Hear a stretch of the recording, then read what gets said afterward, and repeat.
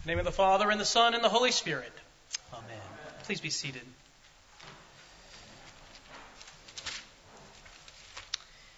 By 1934, Clyde Barrow and Bonnie Parker had committed more than 13 murders, committed scores of crimes, burglaries, robberies. The people that they killed included several police officers, sheriff deputies, and prison guards. They had also kidnapped several people, stolen several automobiles, crossed state lines with those. By the time the FBI, which was then called the Bureau of Investigations, caught up with them, it had taken more than 4 years to track them down. When they finally did track them down, they ambushed them in rural Louisiana. The couple refused to get out of the car, and so the police officers from every side opened fire with a barrage of gunfire, and the two perished in that event. May 23rd, 1934, the crime spree known as Bonnie and Clyde came to an end. As far as most people were concerned, these two got exactly what they deserved. And I think some of that we kind of felt, we still feel as a nation, but then as a nation long before my time, that people sort of got what they deserved. And at this Depression-era event, a lot of these crime sprees that went on, people like John Dillinger and Babyface Nelson and what were some of the other, Pretty Boy Floyd, and all of these gangster criminals. They sort of capture the imagination of America with their sort of anti-hero type, but eventually they all perished. And as I said, many people viewed the fact that they simply got what they deserved. And I thought about how we think that way a lot of times. It's good to know that people get what they deserve. We feel comforted by that fact. I think we feel comforted because we think, well, eventually bad guys always lose and good guys always win. It helps us to feel like there's some sort of justice in the world, that people get what they deserve. The story of ancient Israel was sort of that story as well, that they got what they deserved. It was a story of a nation once prosperous and secure, powerful, its borders safely established, but a nation that began to wander away from God. And along came these preachers, they're called prophets, men and women, who would say to the nation, turn back to God. If you don't, judgment is coming. And they continued to preach the same message over and over. And when judgment came, the prophets showed up again. Different preachers, different men and women who said, see, we told you so. Now turn back to God.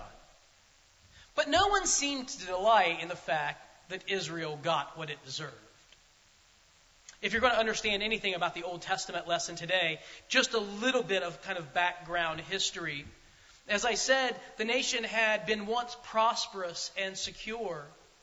And then it divided into two nations, Israel to the north and Judah to the south. And Israel quickly slid into idolatry. From the outset, it began to turn away from God and never turned back to God. If you read the books of the kings, never do you find a king in northern kingdom Israel who followed the way of David. They're all wicked. Different degrees of wickedness, but they all turn away from God.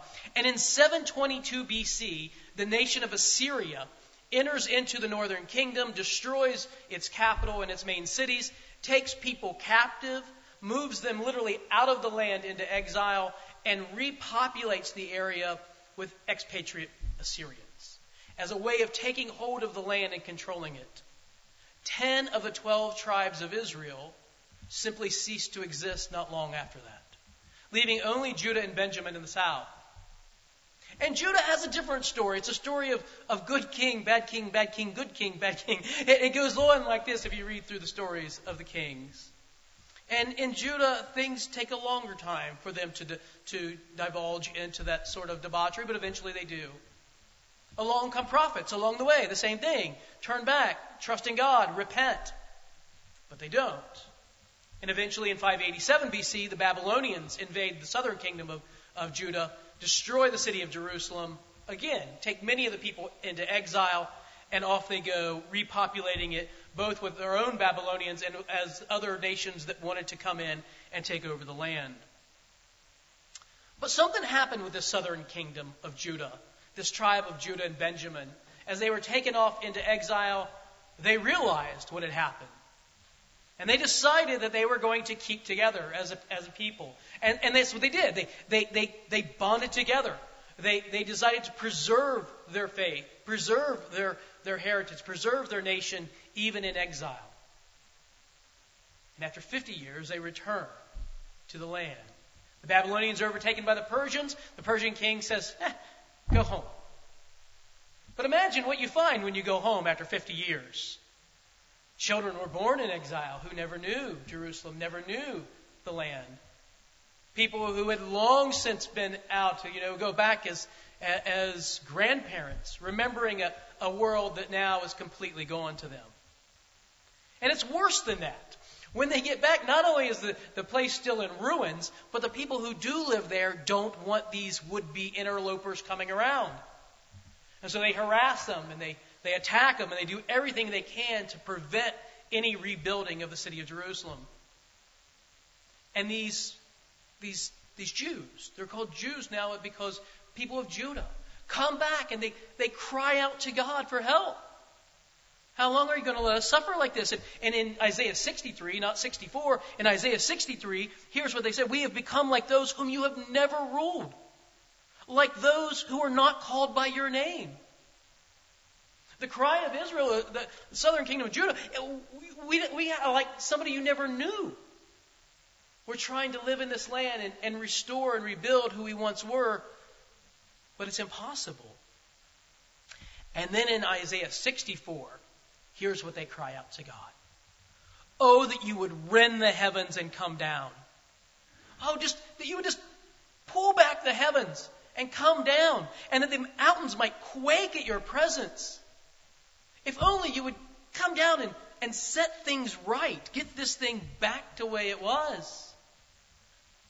They had seen God's mercy before, and they were hoping for it now. Oh, God, please set things right. And we know what it's going to look like. When God, our God, acts, it's going to be powerful, isn't it? Verse 4 of Isaiah 64, from of old no one has heard or perceived by the ear, no eye has seen a God besides you who acts for those who wait for him. Oh, it's so bad. It's nothing like what we thought it would be. But if you will act on our behalf, God, this thing can turn around quickly. It could be something glorious once again, like the good old days of old. Oh, we know what you can do, if only you will. But here's the rub. Here's the difficulty.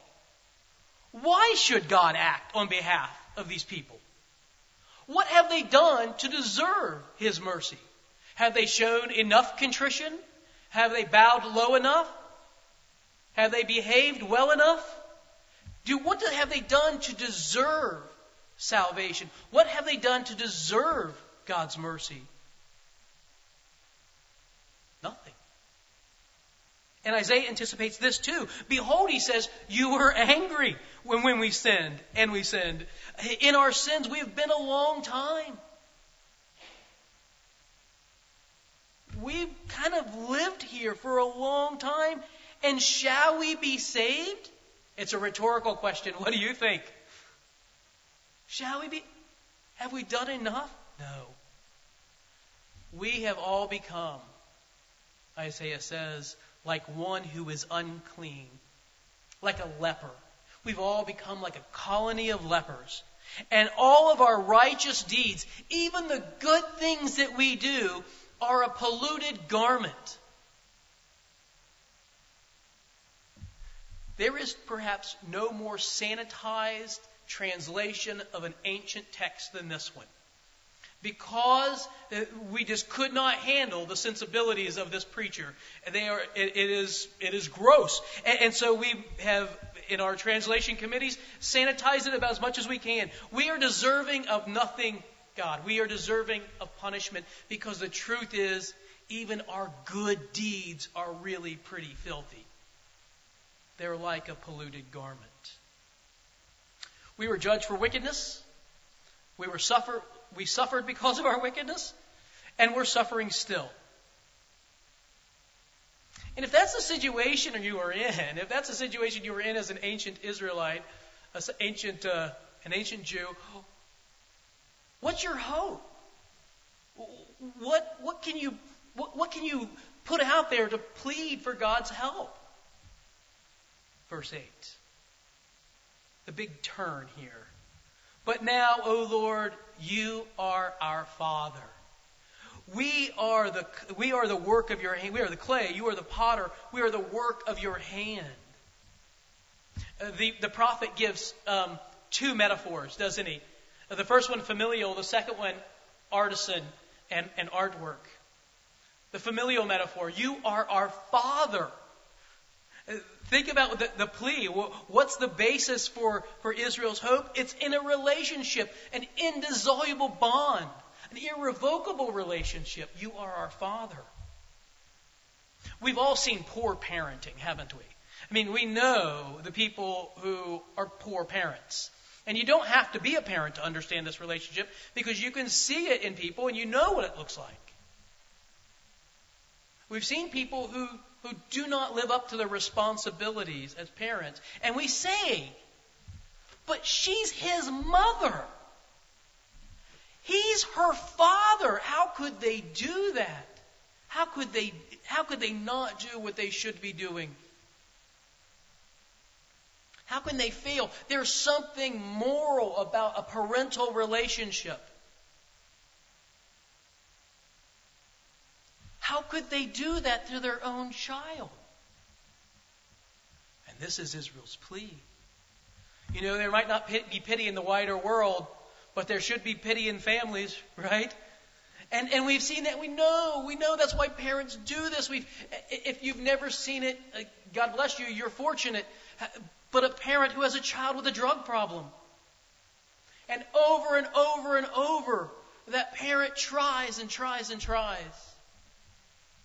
A parent who brings their child into their home even after they're an adult and should be out on their own. Why? Because they're your child. You'll do everything again and again and again. And when there's one last chance, there's still one more behind it. Because that's what you do. You have a moral obligation and you try. Now, I'm not saying there doesn't come a time when parents have to say, this is the end. You know, I'm enabling, I'm not helping. I understand that. Please don't hear me say more than I'm saying.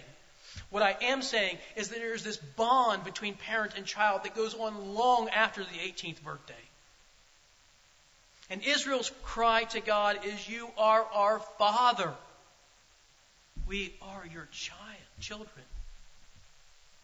But secondly, there's another metaphor. It's the prophet switches from one to the other without so much as a comma. You know, I mean, I think we get a semicolon in the English translation.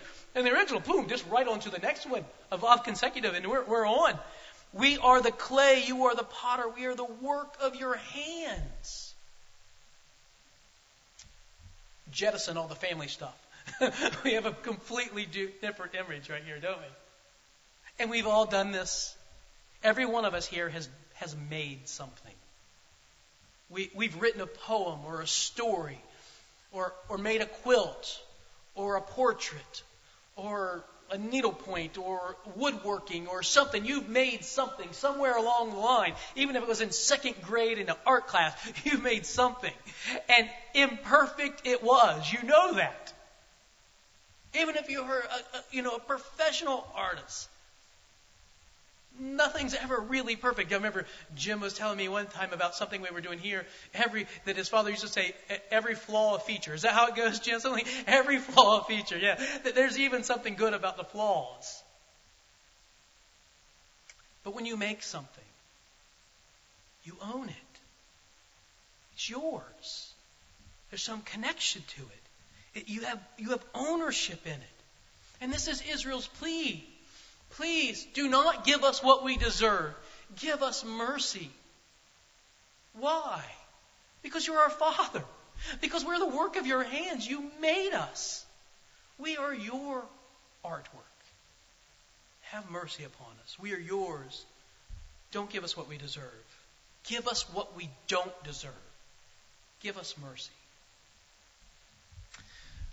You may not know this. You may not have woke up thinking about this. You certainly didn't go to bed last night probably didn't. Staying up late partying, welcoming in the new year. But Happy New Year is the beginning of a brand new year today.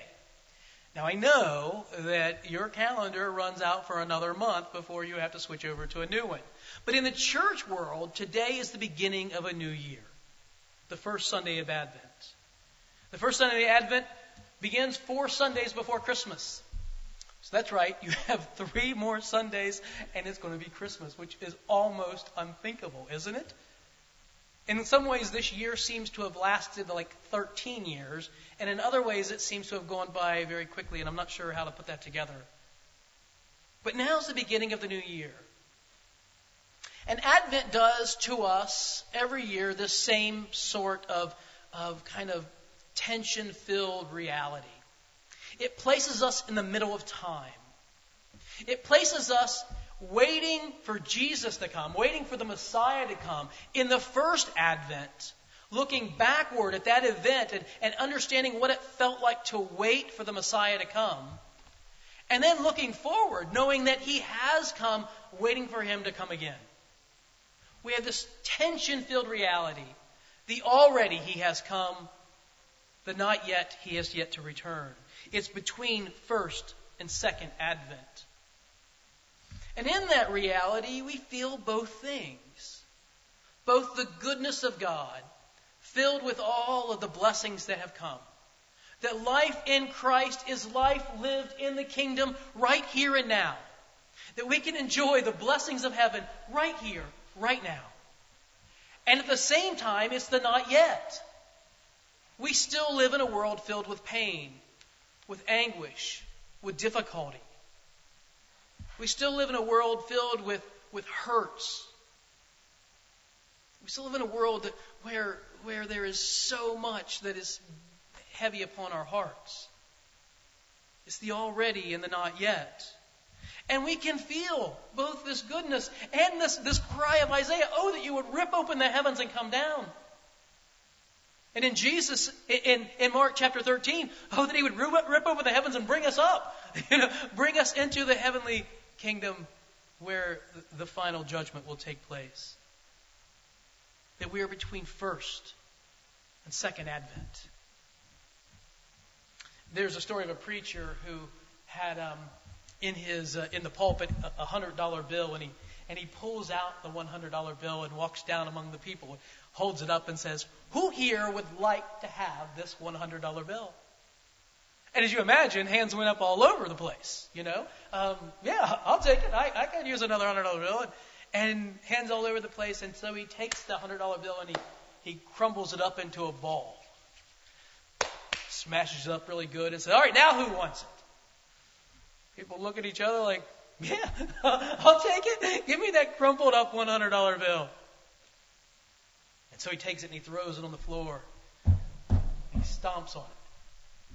Picks it back up and says, now who wants it? People look around at each other like, yeah, I'll take it. Yeah, send it on over here. And he says, we've all learned a lesson, haven't we? No matter how crumbled up, no matter how filthy and ugly, this bill has not lost its value. And neither have we. We are made in the image of God. We are His craftsmanship and workmanship. We are His children. And we are valuable in His sight, filthy though we are. He has not forgotten us. He does not always give us what we deserve. Often He gives us what we don't deserve. His mercy. Amen.